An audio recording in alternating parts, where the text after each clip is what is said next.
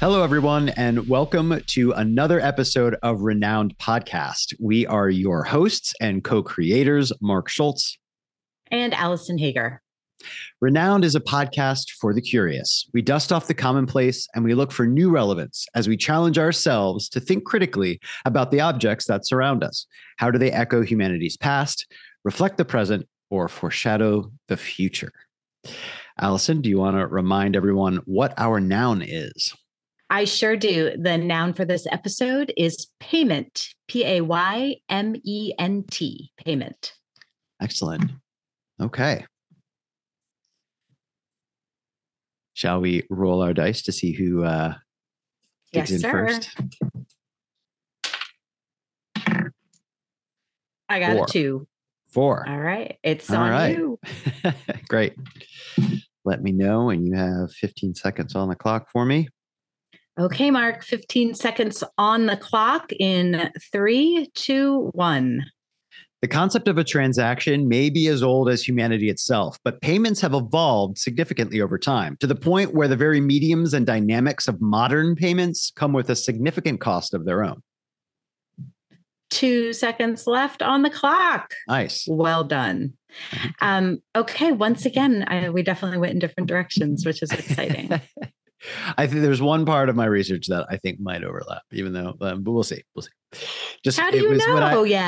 Well, you have certain things that you gravitate towards, which is great, and things that you care about, that you're passionate about. And I feel like I might have touched on one, but we'll see. We'll see what happens. Okay, interesting. Okay, 15 seconds on the clock for you, if you are ready. Looks like it. And 3, 2, 1, go. If you call the tune, you also have to pay the piper when he begs his due. Yeah, maybe we didn't go in the same direction. That's funny. You had 7 seconds left, so pithy and short. Great. All right. Okay, well, I guess I will head down yon rabbit hole. Exciting. So, as always, I like to start with, what are we talking about? What is this word? Where did it come from? So the Oxford English Dictionary defines payment as the act or process of giving money or something of value in exchange for goods, services, or obligations. This can also actually refer to the amount that is paid itself, or the means or method of payment, such as cash, credit, or check, or just in general, like the discharge of the debt, or the obligation that's met, or in other ways, like compensation for a particular service, my payment at work, my whatever, which I guess we would call salary or wages, but in general, a payment from the organization to you, et cetera. Payment can be tracked back to mid-15th century. Its etymology can go all the way back to the Latin word pacare, which means to pacify or to make peaceful. So that makes sense. And also I just kind of like to picture, right? Like the whole thing was, I feel like a more aggressive origin of the word, right? Like if somebody felt like they were owed something else, if the word was to pacify, it was clearly already jumping ahead to somebody being agitated that they weren't getting paid back, right? Which I think is kind of funny.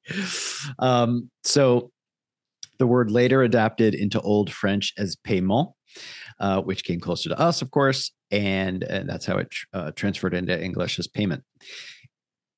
When it actually initially came over to English, it meant the act of pacifying or appeasing, sort of like the original Latin. So it's strange. It came into French meaning the act of making a settlement of a debt, not so much pacifying. But then when it came into English, it kind of went back to the old Latin meaning of pacifying, and then gradually evolved into a compensation type of meaning, interestingly enough. So jumping into trivia 1. I knew it. I knew trivia was next. I just had a feeling I started to get anxious. No anxiousness. So audience, if you're a first-time listener, please play along as I ask Allison the first of what will be 3 trivia questions over the course of my section.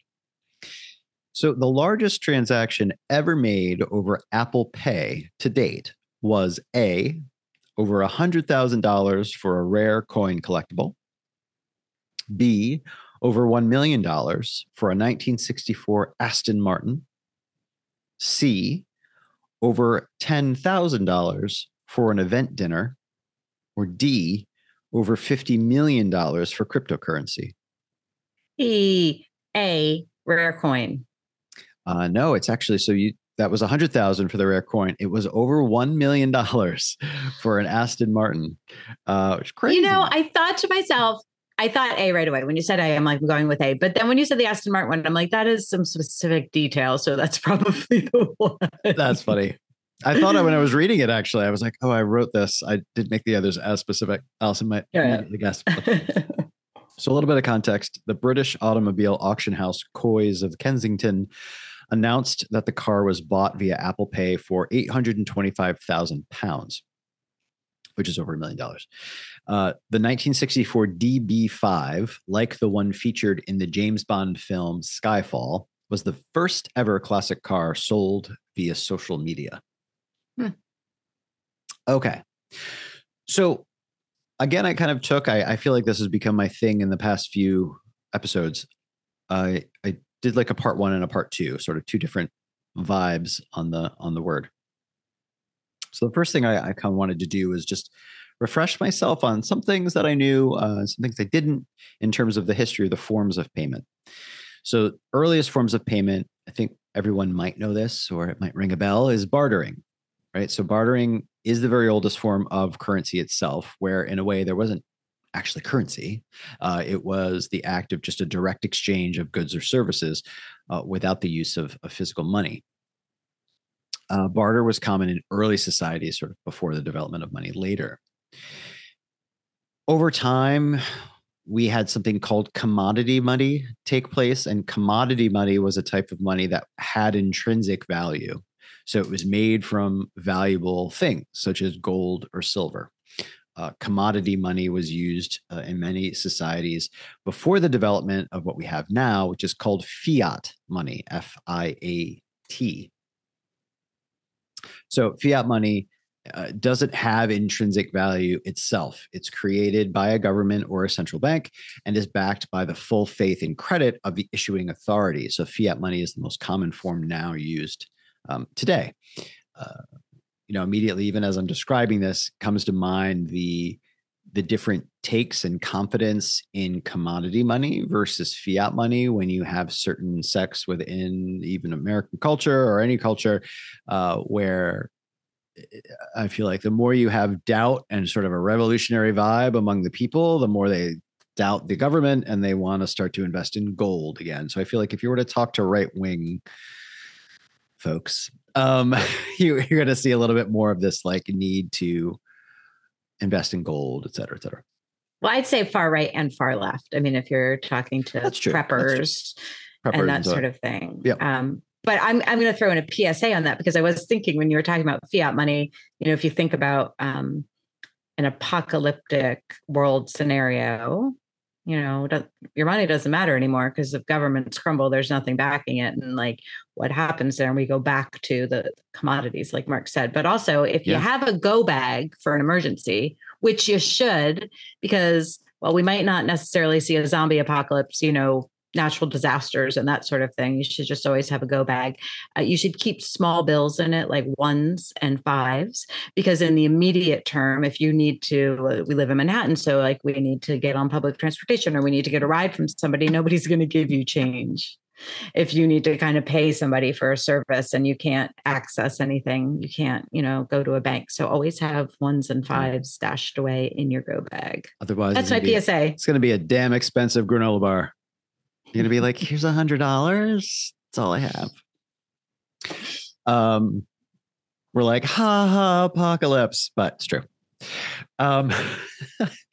So, and even when you play that scenario out, I feel like, yes, commodity money would become important, but then over time, depending on what the disaster was, I feel like it's so fluid. Right now, we've been in like fiat land, but it would start to say, I'm picturing like movies and films about, to your point, zombie apocalypse, but say that the compound where somebody like takes refuge and then like, there isn't enough gold to go around. So then they issue who knows what, like as, shreds of cloth to be representative of a currency, you sort of end up going back to fiat in a way.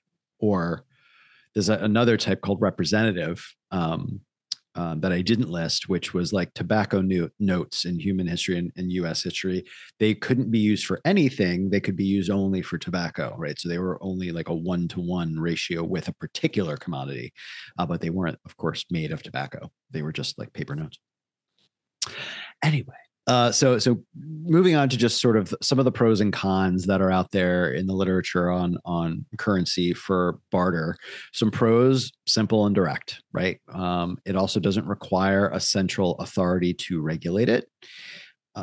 Now, a side note on there, one thing that was interesting to me in my research, I actually started out on this trying to track down some proof, if you will, or just the background of research and history on what I had learned many years ago, which was that one of the benefits of currency was that it helped separate the people from needing like a tribal chieftain or other head of a community to sort of bless or approve the transaction of a barter. I couldn't find that because it turned out that some folks viewed bartering as what I just described. It did not require a central, right? You can be on the side of a road and give magic beans for a cow, for example, like those types of things. Like you could just exchange anything and there doesn't need to be anyone around. So I feel like it's probably at different points in history when that might have been true. If you were a very small tribe somewhere, that might have been different versus later in history where you were just out on the side of a road or bartering in an inn or something like that. Anyway, in fact, a lot of my research, which I don't get into actually at all today, but did describe that when you get away from barter into currency, it is a form of control of a government, that actually to have that central authority is another way that if you're not trusting your government, it can be manipulative of a society. Okay. Other pros of barter: it can be used in any economy, regardless of its size or complexity. So it doesn't necessarily have to go away. You might have barter. There's probably a lot of bartering happening right now, even though we are a tried and true fiat system overall. Some cons: it can be difficult to find someone that you want to trade with, that the value of two certain things is the same, right? You only look around, you have an expensive audio stereo system or something like that you could give away, and then the only thing someone's willing to do for you is clean your house. Like it's not quite the same, right, vibe and level of value. So those types of things can crop up. It can be difficult to value goods and services that are not easily comparable. So sort of what I just described, it's similar, right? It's hard to find somebody because they're difficult to compare.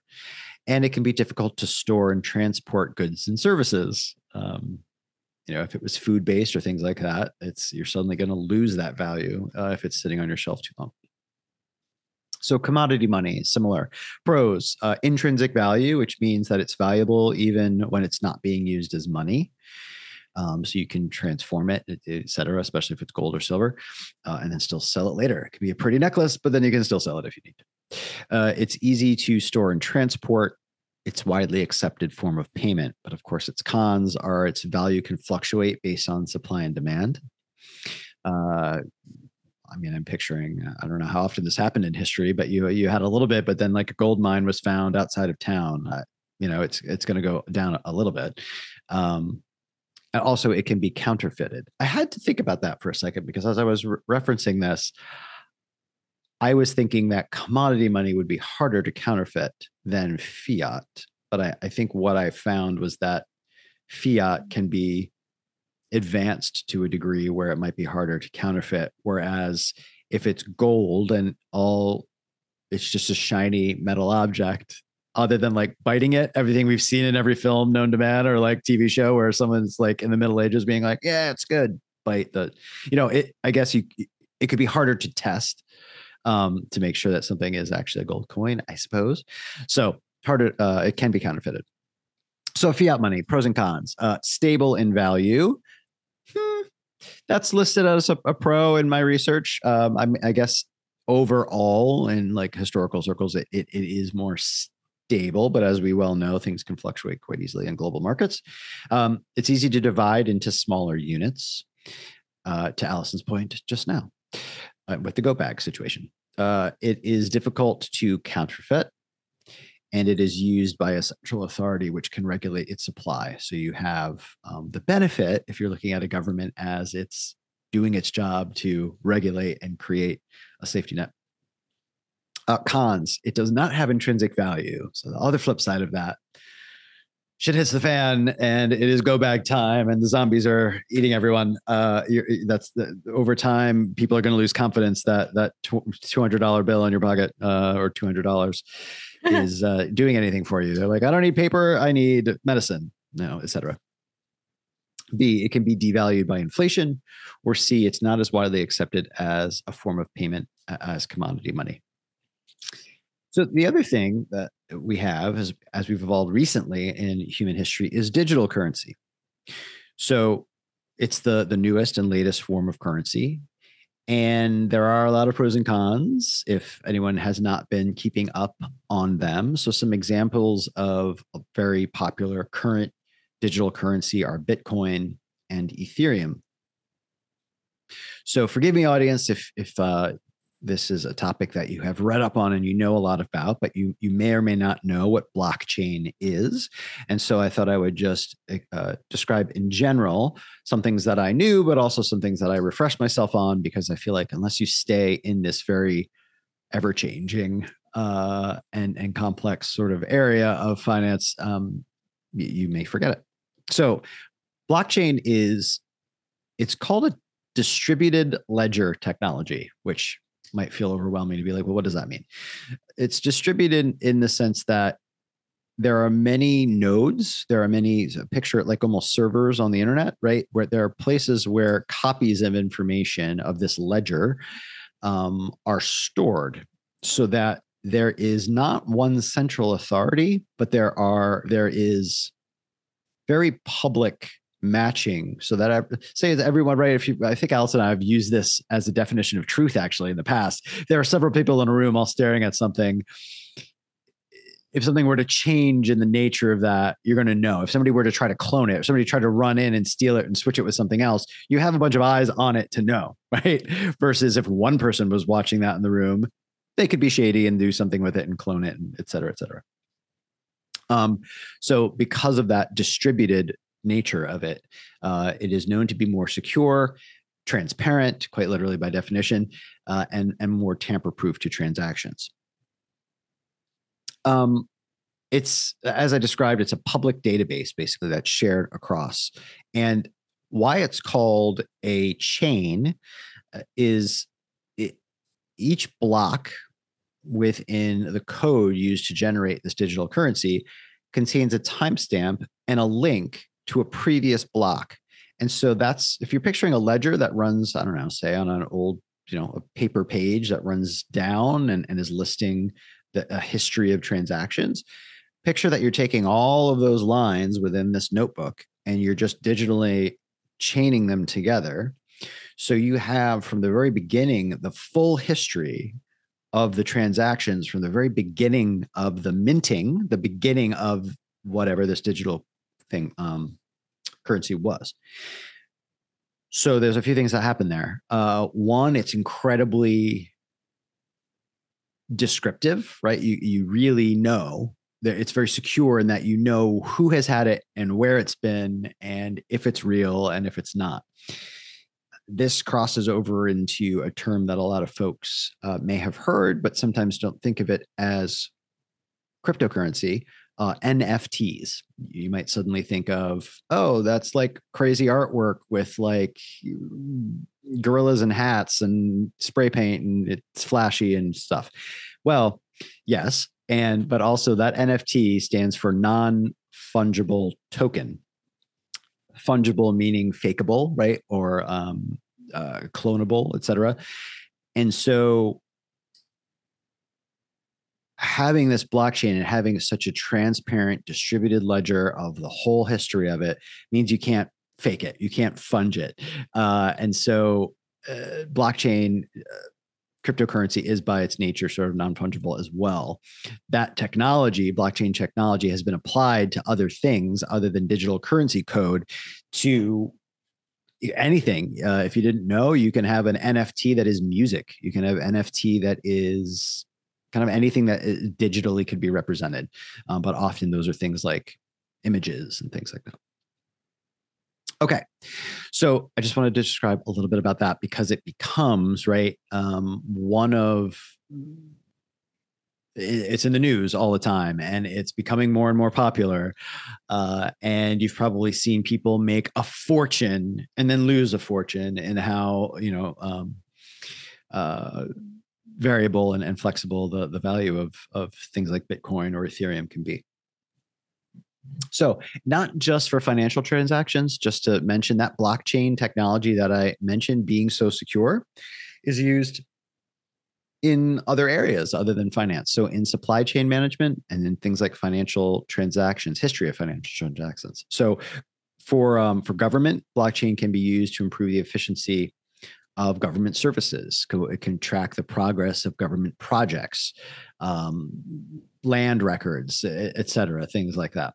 In healthcare, blockchain can be used to store and manage patient medical records in a way that is secure, incredibly private, but also linked to an individual. So it can follow you around and yet be secure, which would kind of be an ideal in sharing of medical information in a system, and may make people more comfortable with it, because a lot of folks don't want their incredibly private medical information to be sort of distributed in a more, either through a government entity or more publicly. But blockchain may be a way to solve that, or like bridge the concern, but also the functionality that we want. Media and entertainment. I mentioned that blockchain can be other things like video or audio. So that could help that those industries really help reduce piracy and secure things in a more efficient way. For better or for worse. Some folks like to dabble in piracy. Some folks don't. People think that it's wrong to have things be so controlled, but it will certainly help those industries. Okay. So some of the pros and cons, as I did with the other forms, the benefits, I think a lot of them are obvious from what I just mentioned: higher security, more transparency, a lot more efficiency, but efficiency more in, how should I put this? Efficiency in sort of our human effort or time or things in processing them. There are definitely some cons in a different type of inefficiency that we'll get to in a second. Some of the cons and challenges that blockchain has. There is a problem with scalability. Because it is a distributed ledger, that means that every node in the network has to store a copy of the entire ledger. So the example I used before of several people standing in a circle in a room looking at something isn't quite right, because it's actually, they're not all in the same room. They're in nodes like on the internet and in distributed databases. So the thing they're looking at actually has to be an exact copy that's duplicated wherever they are. So that ledger, all of that information I just mentioned, all has to be duplicated and then constantly compared, so that if one changes, red flags go off, if that makes sense, anyone.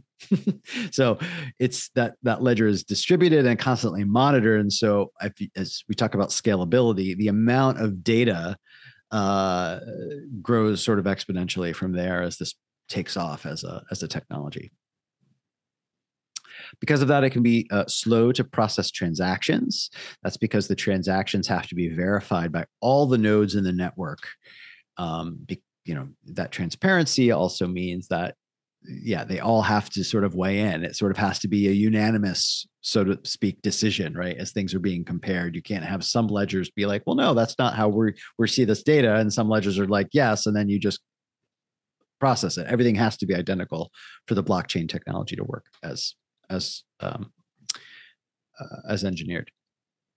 So energy consumption facts, because this is so like the scalability and sort of the weight of it, you may or may not be familiar, audience, with, in the news, this is often brought up right away as the impact that moving to this technology can have on climate change, et cetera, and the environment.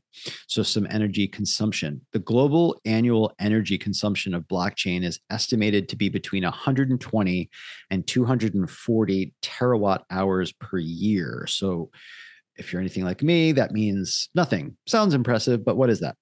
That is the equivalent to the annual electricity usage of many individual countries, such as Argentina and Australia.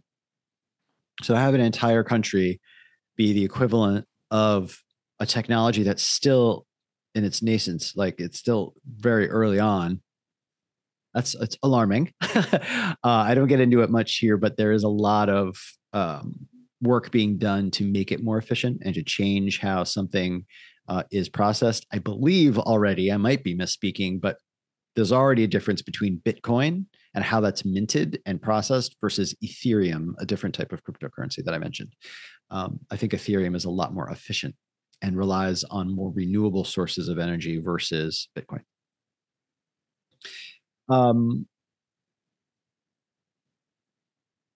Oh, yeah. So the majority of the energy is used to power blockchain is used in Bitcoin mining. As I mentioned, Bitcoin is sort of the major offender here. Bitcoin by itself is estimated to consume between 100 and 150 terawatt hours of electricity per year.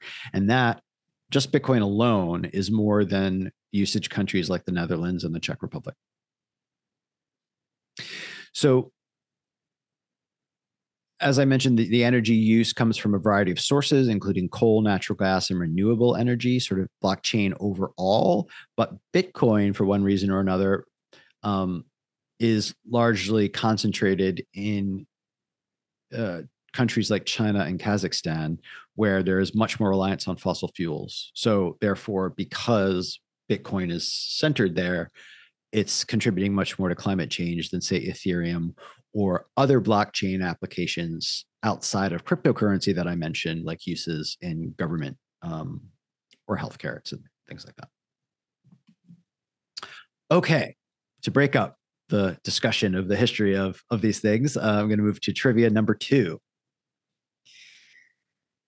So, U.S. public debt per capita increased by how much between December 2019 and December 2020? A, 5%, B, 19%, C, 33%, or D, 56%? 56%.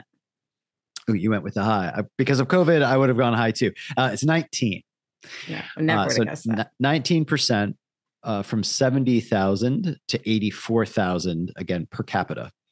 Now, although the way that I wrote that, the 19 is the second lowest, but to put this into perspective for like the flow over time, that was a massive jump. So in that year, right, the year that COVID struck, it grew 19%, but the year before that, it was only 5%. So from 2018 to 2019, it went from 67,000 to 70,000, a 5% increase. Then it jumped 19%, right? More than triple that rate, from 70 to 84. And then it returned, not quite to 5%, but just about. It was 6% growth in 2021, and then 6% growth from 2021 into 2022, where it is now currently stands at the end of 2022 data anyway, is that the average public debt per capita in the US is 94,000.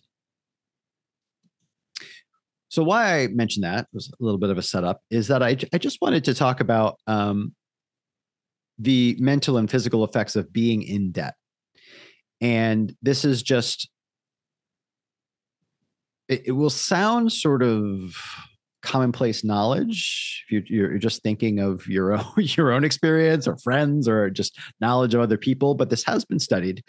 I won't go too much into the studies, but I'll mention probably one of them that is most prominent in the literature I found anyway. So debt can lead to stress, anxiety, and depression. Again, it may sound like, well, no duh. But I think it warrants thinking about it in sort of a broader a broader sense when you realize this isn't just anecdotal, like I know some people, but overall, as more people take on debt and we see things like a 19% increase in the entire nation's debt, where it's normally 5%, and then you're getting close to like $100,000 per capita. What is that doing on a massive macro scale to health? So stress, anxiety, depression, but also there are physical aspects that come with this. It's been linked to high blood pressure, heart disease, stroke, diabetes, obesity, sleep problems, impaired immune function, and even early death. Why that happens is it's largely because the way that people will deal with the stress, the coping mechanisms themselves trigger other problems. So there can be a move towards alcohol, substance abuse, drugs to deal with the anxiety and the stress of it while limiting and isolating themselves. So, right, there can be a move from, well, let me save money by not seeing people as much and going out, but then I'm stressed out, so I'm going to drink. So you're like turning to, right, a really negative substance for the body. You're not having the social impact that a community and like seeing people has. And then also, sadly, right, people that are significantly in debt may make nutrition choices that are far worse and cheaper because they're not going to spend for fresher foods versus heavily processed foods. So you can imagine how this compounds itself over time. So one of the most well-known, I think, studies of this is talked about in an article called Over the Limit, The Association Among Health, Race, and Debt by Drentea and Lavrakis. It was done in the year 2000 and published in the year 2000, but it looked at information from Ohio residents in a 1997 survey. And it explored how debt is associated with these physical and mental health issues that also vary by race. So people who report being in debt are more likely to report, again, poor physical health, such as these chronic pain, mental health problems, and everything that I just described. So I only mentioned that just to say, look, this has been studied. It's not just anecdotal. These things have been sort of physically quantified and measured. These associations are stronger for people who are Black than for people who are white. And I think from so if you're paying attention, common sense in the history of this nation and a lot of the discussions that we've had on this podcast in the past with disparities, that seems to make a lot of sense in terms of the findings, sadly. Debt may lead to health problems through a number of mechanisms, as I mentioned, such as the stress, the unhealthy behaviors that come from them, and the lack of social support. So the whole reason that I described that was because reading this research made me kind of realize that. I was like, oh, yeah, you wouldn't think of how you're dealing with that, then you become isolated, et cetera. And of course, they call for more research to really understand these mechanisms a little bit deeper and what this might mean on sort of a societal level. There's a really good podcast, and I don't remember which one it was. It was an NPR podcast, so maybe Invisibilia or This American Life. I'll try to find it and link it. Great. I mean, I heard this probably a year ago, at least, but it was exactly what you're talking about and sort of the mental effects of being in debt and dealing with poverty, and how a lot of callous rich people will be like, this person's making poor decisions, right? They already owe money. Yes. And now they're like making stupid decisions. Like instead of paying their grocery bill, they're paying, for a new pair of boots or something like that. So it talked about actually your mental decision-making process, your cognitive abilities are impacted, which probably has something to do with depression and anxiety, like you mentioned, but also because that level of stress, you cannot, as a human being, be making logical decisions that you're making without that stress. So really interesting. I'm so glad you mentioned that. Yeah. No, that's terrific. And was a thread that I'm glad you mentioned, because I ran across it, but I sort of didn't capture it here, but that's incredibly important. Right. And it makes me think of when you through coping mechanisms, and then you're withholding certain things from yourself, right? If you suddenly decide to isolate, you don't realize what that's doing to your own body's chemical reward system for things like a dopamine rush or versus or not. So I think you naturally then seek out, and I don't mean to, it's not trying to belittle it, because the example I'm about to use sounds sort of funny and like whatever, but I don't mean it. It's really not when you think about it. So suddenly doing things like relying on sugar and a sugar rush and eating really poorly because it gives you a rush that you might be missing in somewhere else to deal with the stress, or the new boots. Like there is definitely a dopamine rush in spending money. That's why you see addictive behaviors in things like eating disorders and shopping disorders and compulsive shopping and things like that. Yeah, absolutely. Allison, thank you. I'm really glad you brought that up. Okay. So to round us out, that's the end of my rabbit hole, but trivia number 3. What percentage of the world population is estimated to be unbanked, meaning not having an account with a financial institution or a mobile provider? Is it A, 5%, B, 18%, C, 31%, or D, 56%? 5, 18, 31. I know. I'm trying to decide between two of them. 56%. It's 18. Oh, 31 was my other choice because I'm thinking about, okay, yep. It's not my day for trivia. No worries. So yeah, 18%. It's 1.4 billion out of 7.9 billion people. Now, I will say that's better than it was 10 years ago. So I went back. The research that I was seeing said that they just gave me they mentioned that 1.4 billion, although bad and 18% of 7.9 billion, that 1.4 back in 2011 was 2.5 billion that were unbanked. And I had to look up what the global population was at that point. It wasn't 7.9 billion. It was 7.1 billion or thereabouts. So 2.5 is 35% of 7.1 billion.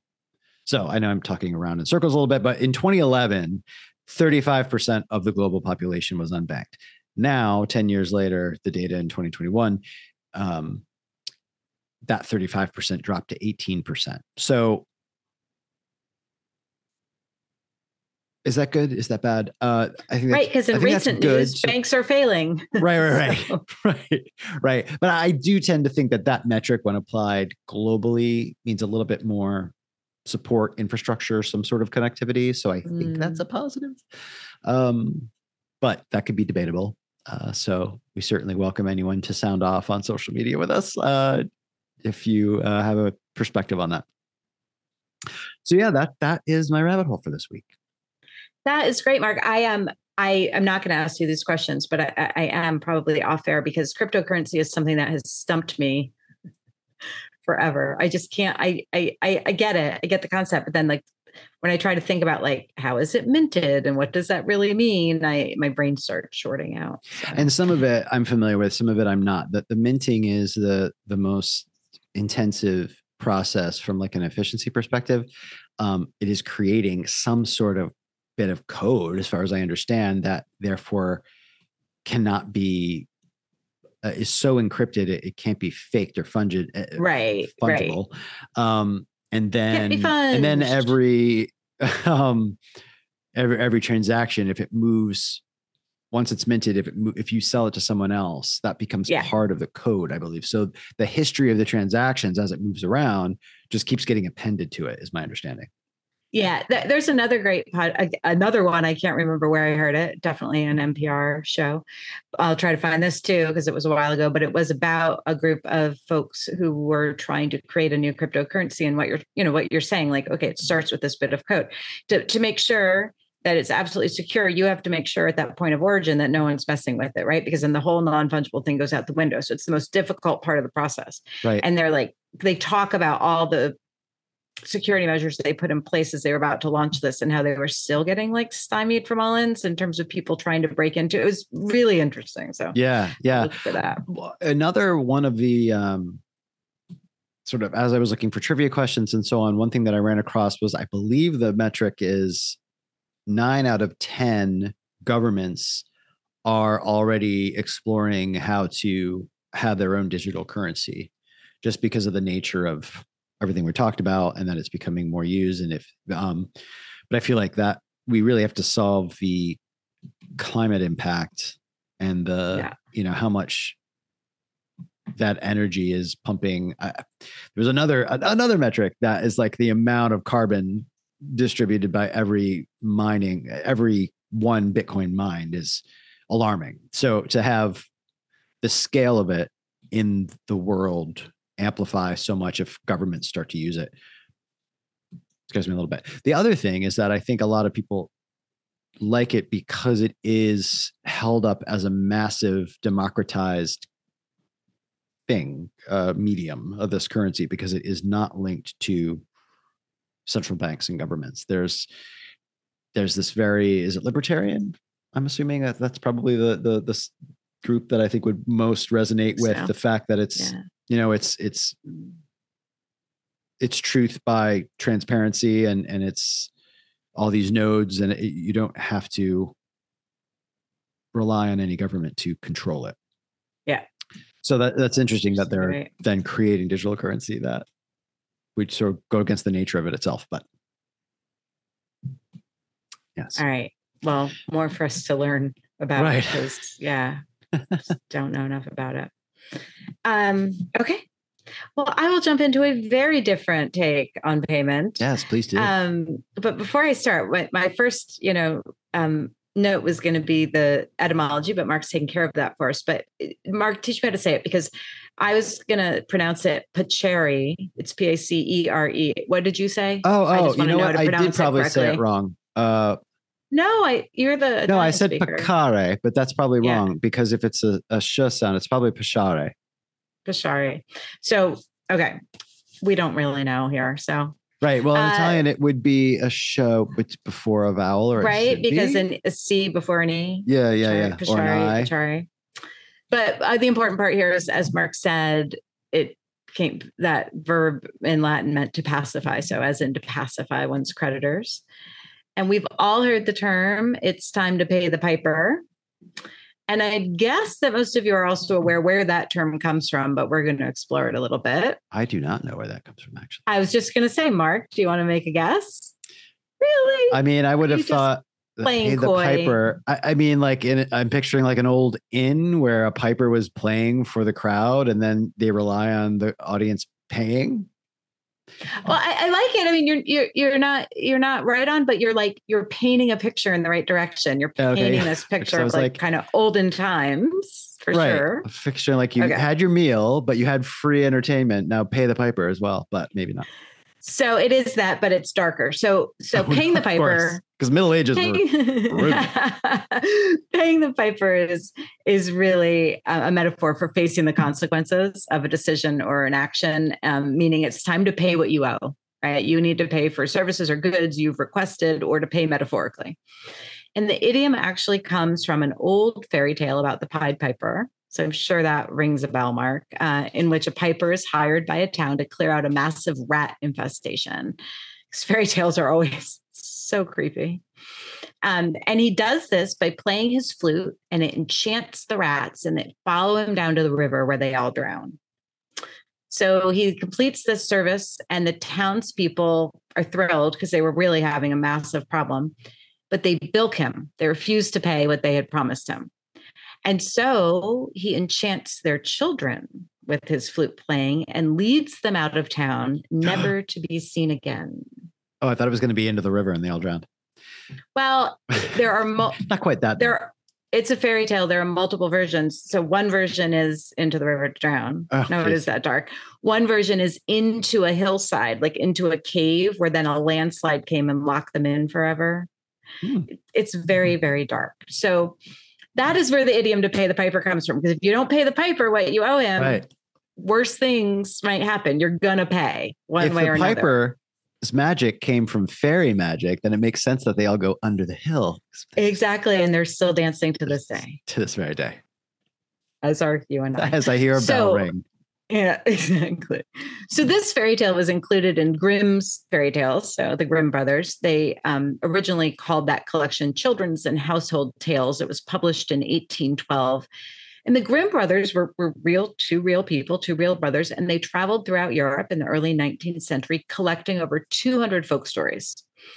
And they published these as this collection that we now know as Grimm's fairy tales. And it gave many of us in the West the fairy tales we grew up on. The poet Robert Browning, later 1849, made this particular fairy tale even more famous with his poem, The Pied Piper of Hamelin.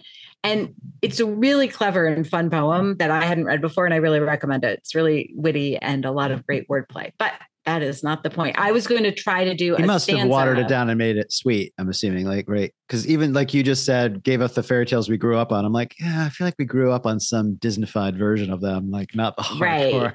Right. Not like the originals. He really didn't make it too sweet. I was going to try to do a stanza of it for my quick hit, and I couldn't get it done in less than 15 seconds. So I gave it up. So go read it. We'll link it. Okay, but where did the tale come from originally? So popularized by the Grimms, because they were collecting stories and legends, and then later by Browning. All of those fairy tales came from local folklore. This particular story comes from a German legend dating back to the Middle Ages, which Mark has already referenced. And it hails from the real town of Hamelin, which still exists. It's a little over 200 miles west of Berlin in Germany. And scholars now believe that the story comes from a real event. So we know Mark's face right now, for those of you not watching, is great. So we know that most folklore has a kernel of reality in it, right? From which it grows. But this one kind of blew my mind. It's like the original true crime mystery. So in Hamelin today, there still exists on a residence dating to 1602, an etching that reads, quote, AD 1284, on the 26th of June, the day of St. John and St. Paul, 130 children born in Hamelin were led out of the town by a piper wearing multicolored clothes. After passing the Calvary near the Koppenberg, they disappeared forever. And so the Koppenberg is generally it was Pennywise. Oh, stop it. Oh, looking around here, the hills outside of town. By the way, Pied Piper, Pied means multicolored. And so the Pied Piper is always depicted wearing like a multicolored coat. So there you go. There's this. I never knew that. There's this not ancient, but like this etching from the Middle Ages that references. There is also an entry in Hamelin's town records dating to 1384, reading, quote, "It is 100 years since our children left." I just got chills because that's in the actual town records from 100 years exactly later. And even more evidence exists. The earliest mention of the story seems to have been on a stained glass window placed in the church of Hamelin around 1300. So that would have been about 16 years after the event allegedly occurred. It was destroyed in 1660, so you can't go see it, but it was described in several accounts between the 14th and 17th centuries as depicting the figure of a Pied Piper leading several ghostly white children. There's a 15th century manuscript called the Lüneburg manuscript, and it's an early German account of the event, and there's 5 historical memory, right? So my point here is there's different places in the historical record where this is mentioned. God, we should have saved this episode for Halloween. It's creeping me out. And it's all referring to the similar story. 130 children or young people vanishing on the 26th of June, 1284, following. I need to check if there have been a lot of like German, like this sounds like the perfect German Netflix series or something like. Oh, it really does. Like there must have been in the history of German storytelling a riffing on this topic that I just am not familiar with here. Honestly, the creators of Dark should do this next. Yes. So one of the current leading theories about what historically happened that then became this fantastical story suggests that the town's youth were part of a migration of Germans to Eastern Europe. which was happening around that time, and it was fueled by an economic depression. And in this theory, the piper would have been what they called a recruiter at the time, who would come to try to recruit people to move to these areas that they had just maybe taken over, offering them something in return, like land, etc. Apparently, these recruiters of the time often wore really colorful sweet clothing. Candies, maybe, like creepy. These recruiters wore colorful costumes and they played instruments because they were trying to attract attention. So that's clowns is what we're saying. A creepy clown led children out of it. We're going to Pennywise forever. In this like migration theory, because there are other theories that we're going to talk about, many historians believe the youth emigrated to Transylvania. In fact, that is mentioned both in Grimm and in Browning, but a German linguist named Jürgen Udoff, he proposed a modified theory. He thinks the children were brought to regions around Berlin, and he backs up his theory with some evidence. He found that the family names common in Hamelin at the time, 13th century, show up with surprising frequency in the areas of Uckermark and Prignitz, which are near Berlin. So he's like linking things that could really point to this. The theory is also. Yeah, am I getting my geography wrong? Transylvania is a bit far from where this would be in Germany. It is, but I mean, Berlin was 200 miles. So the theories kind of reinforced that region around Berlin was newly liberated from the Danes. And so like ripe for German colonization. Now, in my script for Netflix, it's definitely Transylvania because I need a bridge to like vampire. Absolutely. I mean, I totally get that. And there's also like apparently evidence that there are also similar German names in Transylvania. So could be. The other, like the side note to this is this also could have referred to adults who migrated because citizens of a city were often called children of a city, the children of our city or whatever. But that seems like a stretch because like the drawing in the church stained glass that's now gone was referenced as specifically having children in it. Who knows? Throwing it all out there for you conspiracy theorists out there to dive in. Here's some like all my interest of it just disintegrated because I'm like, oh, it's just a bunch of people who left. We don't care, but we don't know, right? So here are the other theories that are taken quite seriously. So the other theory is that these children left as part of a children's crusade. So in the 13th century, part of the wave of the medieval crusades aimed at winning back the Holy Land, there were two actual historical attempted children's crusades in the early 13th century. One did start in Germany, and the children made it all the way, to Africa. They were very likely sold into slavery in Tunis. So the second children's crusade started in France, and it died in France. The kids never made it out of France. But what the hell are they going to do over there? Wine them to death? Like, yeah, seize on adults. Ask too many whys. But are we there yet? Are we there yet? Selling you into slavery. Oh my God, that's terrible. It's so funny. Awful. Sorry. The Never timing mind. Of this, slavery for you. Which seems pretty like, oh, okay, these kids got like lured into like, hey, yeah, let's go be part of his children's crusade, but the timing's off by like 62 years, right? So like by almost a century. So probably not, but who knows? Another theory is the disappearance of the children was a metaphor for the Black Plague. It doesn't add up date-wise. Again, the plague didn't reach Germany until the 14th century. This was 1284. Oh yeah, I was like, that's in 1500. Okay. Killed in a landslide, until the 1400s. Killed in a landslide is another thing, that there was some horrible landslide. That, like, big no. Kill in a landslide. Hit it. And in the original tale, again, like any myth, like any tale, there are different versions. But in the original, the kids are led into this mountainside, and then there's this like rock fall, and they're sealed in forever. And so, could there have been an actual natural disaster that killed the kids? But then why are they talking about a figure again and again leading their children away? Right. We're like picturing a big town. This probably had like 100 people in it. I mean, who knows? I don't know. Right. I mean, I think, 130 children were missing. So I had more than that. But more than that. So interesting theory. Dancing mania. So this is also known as St. Vitus's dance or choreomania or St. John's dance. And Mark's about to make a joke. I just feel like dancing. No, it's not a joke. It's funny.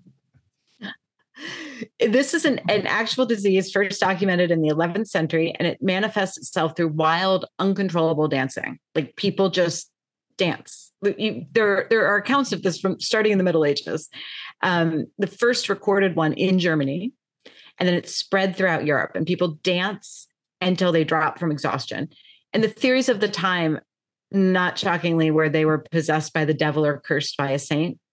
Clearly the only things that could cause any sort of illness.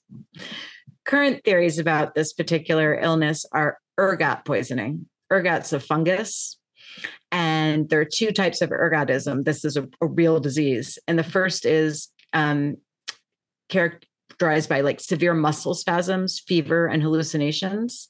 Everybody and drank the Kool-Aid, quite literally. Made with exactly. Something. That kind of makes more sense to me, because why has it disappeared? You're not hearing like a bunch of people couldn't stop dancing in the Lower East Side. Like it had to be something right. Like that, I think. So they become manic, or they have other forms of tremors, suffer from hallucinations, all of that. And the ergotism, so it's a fungus, and it infects grain, usually rye, but it can infect other grains, but rye is its favorite. But this particular area didn't really have rye, like it wasn't a main crop. So like, could it have been? But in one actual documented 13th century outbreak, a literal form of dance fever, it did occur just south of Hamlin. I mean, this is documented in a town called Erfurt, where a group of youths were documented as wildly gyrating. I love that historical description, as they traveled out of town. And they danced out of town, and they ended up 12 miles away in a neighboring town. And a mountain fell on them. And that's the story. Then they went off to win Jerusalem and were sold. And then they went home, except I like that we're going to string them all together. Then the aliens came. Then the zombie apocalypse happened. So some of the children. Pennywise ate them. He was on the spaceship. Apparently expired shortly after this, having flat out danced themselves to death. And those who survived were left with chronic tremors. So That's why the church hates dancing, everybody. They have forever. So there's a theory that perhaps Hamlin witnessed a similar plague, right? And the dancing to the figurative tune of a piper being the devil, right? So this is going back to metaphor. And then finally, there are kind of theories around it was mass hysteria. At this time, as Mark already mentioned, like the Dark Ages were no walk in the park. So there was massive famine, drought, disease, constant pressures, tying back into Mark's thing. Like when you are faced with like a ongoing poverty situation. Nobody was educated. Nobody could read. Yeah, just losing your mind, quite literally, mass hysteria. Like, could this have been so? Again, why was it only children? We don't know. So here's one final piece of the puzzle. All of these theories, viable to some degree, they neglect one specific key in the mystery. And this is a quote from Wiebke Reimer. He works at the Hamlin Museum. You can visit Hamlin, Germany now, and they really capitalize on this whole story, which is weird because it's such a tragic story, but like they bake bread that looks like rats, and they have a whole museum about the Pied Piper. And I really want to go. They have a gate that I think it's called Piper's Gate. I'm not sure where the gate of the city that the children were allegedly let out of. And on that street, you're not allowed to play music. Just very, very dark. But anyway, here's what he says, quote, "These theories don't explain the very particular date cited for the loss of the children and the local sense of trauma. Did something happen that officials had been covering up? Something so traumatic, way to stir things up, Wiebke, so traumatic that it was transmitted orally for so long in the town's collective memory over decades and even centuries." So he's kind of throwing out there like, what is this? So here's one theory, because that date is very specific. It's even mentioned in the fairy tale. So the date chronicled, that 26th of June, is also the date of pagan midsummer celebrations during the Middle Ages. And pipers were often hired for festivals and celebrations, like any kind of pagan celebration, you would hire musicians, you would hire pipers. And the fact that the documentation also emphasizes that the children followed the piper to the Koppen, which is commonly translated as hills, like the Koppenberg would be like this particular hill outside the town, suggests another link, which is there are regions in Germany where midsummer was celebrated by lighting fires on the hills. So people would go to the hills and light fires and dance. And all this leads to one particularly macabre reading of the legend. They drunkenly burned all their kids. Which is that, I'm going to add that to the list of theories, which is that the piper may be emblematic of like a pagan shaman playing his flute, leading the youth to their midsummer festivities in the hills, part of the midsummer celebration. Could it have been that a local Christian faction, which at the time was trying to cement conversion of the region, waylaid and like massacred the group? Apparently the destroyed church window showed the children as sacrifices, that church window that we can't view anymore, but that has been described. So that is another really kind of bloody theory. A less bloody version is maybe the Christians like spirited them away to local monasteries, like took them away to convert them. I am so excited you're telling this story on Easter Sunday, a celebration that was taken over by Christians and just took a pagan spring festival of fertility and like painted over it with a bunch of crap, in my opinion. Perfect. It's very timely.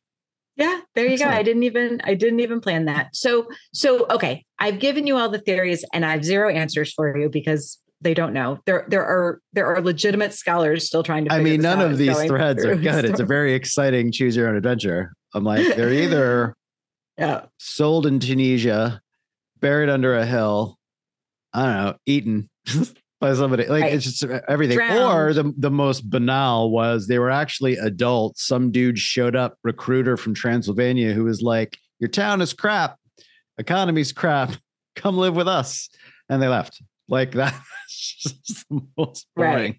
Right. It is the most boring. And also because of the stained glass window showing children, again, could have been a metaphor. Yeah, I think that last one sounds plausible to me, but that's just because I don't trust religion. Well, regardless of all the theories, we still don't know. Maybe someday we will. It's an ancient X-file that I just wanted to share with all of you because I couldn't believe when I came across it that this was based on a real thing. And that there's that many uncertainties and variations and clues and oh wow, that's wild. Thank you. That's fascinating. Excellent. So that's not where you thought I was going, was it? No, where did you, when you mentioned earlier, where you thought I was going down some anti-capitalist rant, didn't you?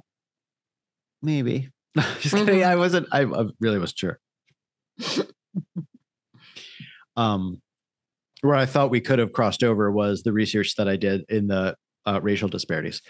Because I know it's something near and dear, to your heart and you're passionate about. Yeah. Excellent. Well, excellent. I love that. Interest of time. What is your big question, Mark? Yes. Okay. So my big question is, in general, with sort of modern culture's growing concern for long-term health optimization, right? People are living longer. We're more, I think, attuned to things that can negatively affect our health in general. Will society begin to hold unscrupulous credit and banking practices more directly responsible for poor health of people who are in chronic debt or who are lured into chronic debt? Or on the flip side, is that not holding individuals accountable for their own actions, right? I can see it on both sides. Is it a movement towards a quote unquote nanny state, as the far right would call it? Or is this legitimately protection from profiteers that literally bank on weak human nature and the inability of a high percentage of the population who in many ways is incapable of denying short-term gratification for longer term because of literally neurologic patterns in the brain, dopamine, reward systems that are physiologically a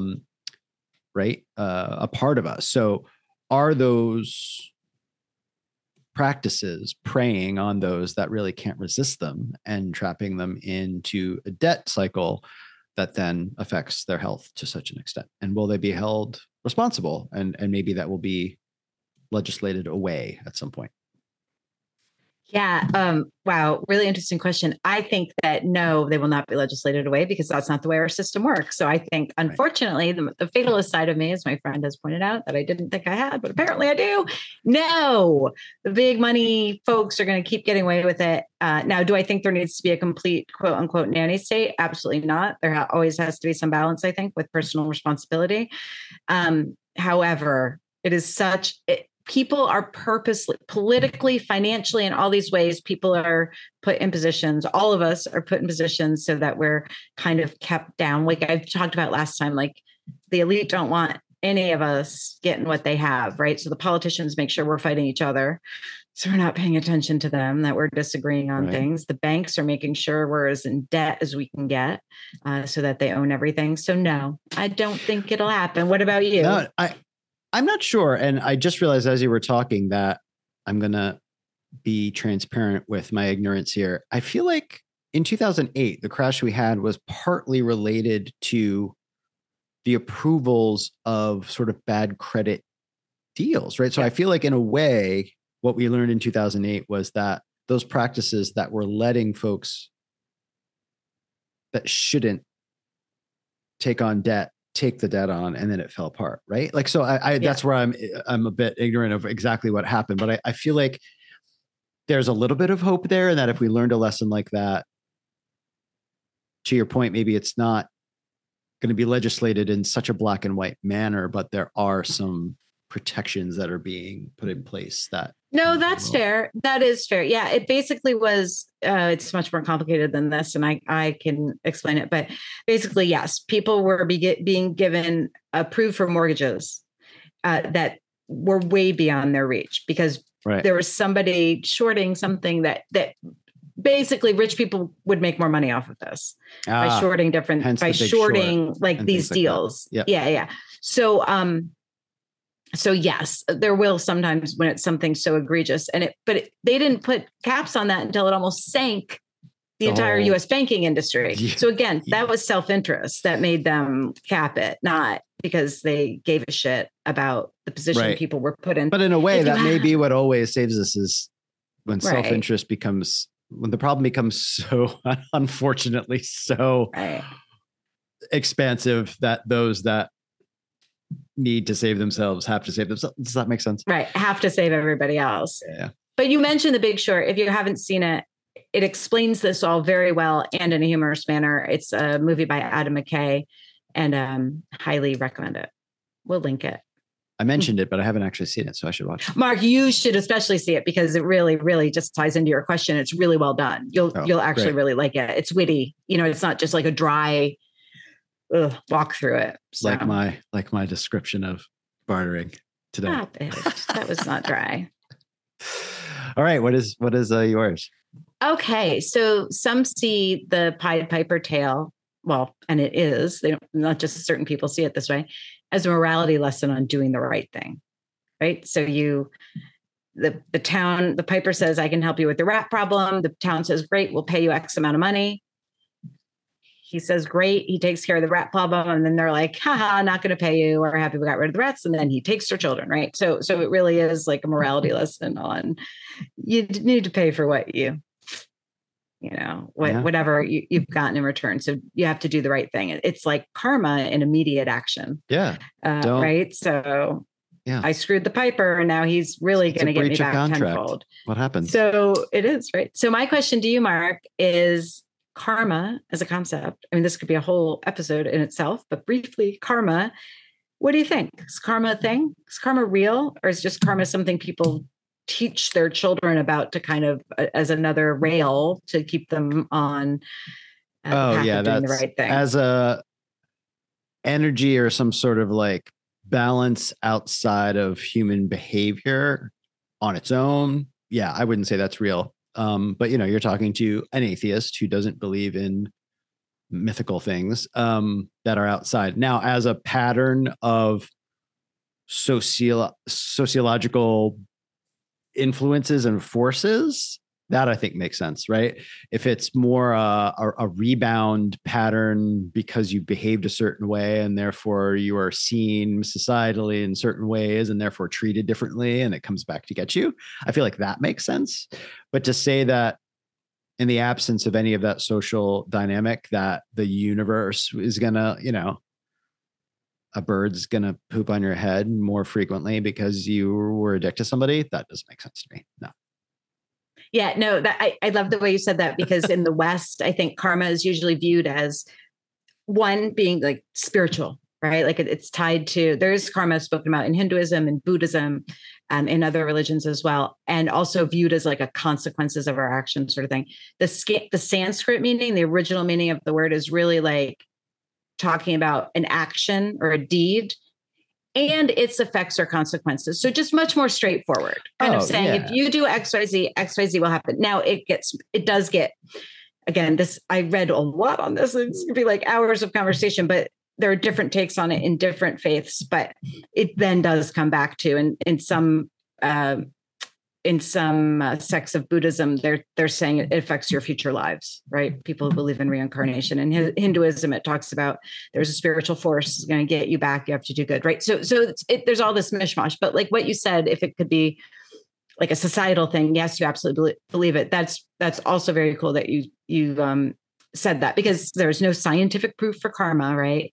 But there are explanations. Like doing good makes us feel happier. Right. We get a dopamine hit a lot of times, unless you're a psychopath.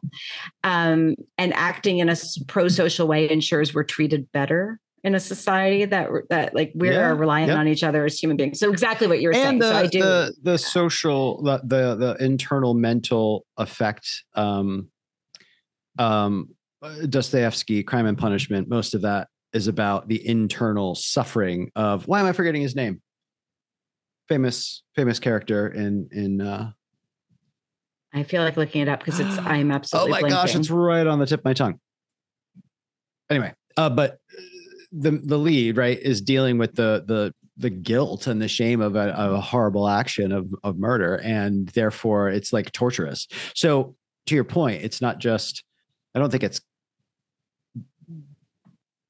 mythical. I think to your point, it's a combination of how others will treat you, how you'll treat yourself, how you'll view your own experience of things. If you're dealing with like the social, like the shame of an action that was wrong, is also going to color your whole also experience.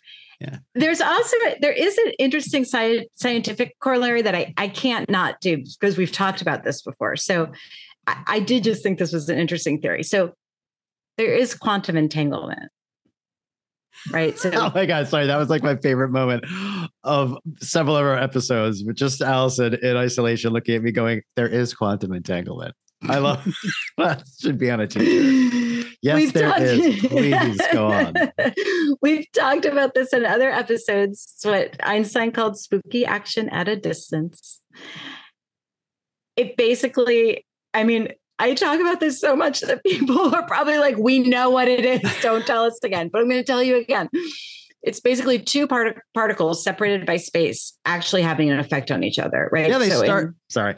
Go on. If they're spinning a certain way, like it can be across the universe, then they'll shift and just start spinning back at the same, and no one knows what the hell is connecting them.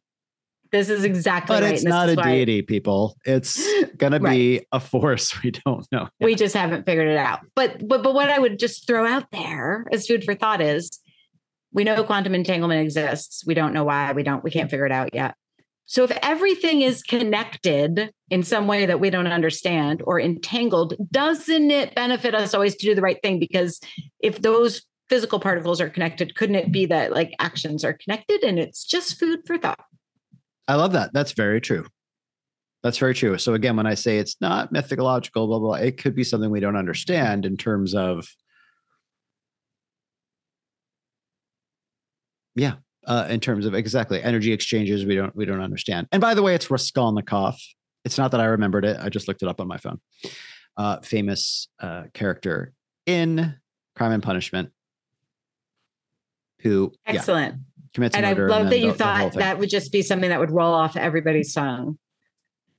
Well, it's unique. Well, watch. It's probably a very popular name in Russian, but it's unique to me. And I remember, I think of Raskolnikov many times over the years, but then blanked. Anyway, welcome to my late 40s. Okay, so I think we should revisit our ratings and get our noun for next time. Let's do it. So let's see our ratings. You rated Payment a 5. How are you feeling now? You're going up. I feel it. I am going up because the story was like mesmerizing. Just like the Piper is mesmerizing. I'm gonna go up to 8.5. 8.5 feels right. I was gonna say 8, and you're 8.5. Okay. I was actually thinking even of a 9, but 8.5 feels right. Nice. All right. And you were at a 6. I'm thinking, and I'm gonna stay at 6. That's about right. Oh, that's pretty rare. Oh, you did that 2 episodes ago with rehearsal. Oh, did I? Yeah. Oh, I did. And you did it with Jewel. Oh, yeah. So you've done it. All right. So it wasn't like it was interesting. Lighting your fire. It didn't, yeah. Didn't change. Excellent. My world. Okay. Enough said. Short and sweet. That's good because I think we're running over our time anyway. All right. Well, I'm going to generate our word for our next episode, our noun for our next episode. Woo-hoo! If you're ready.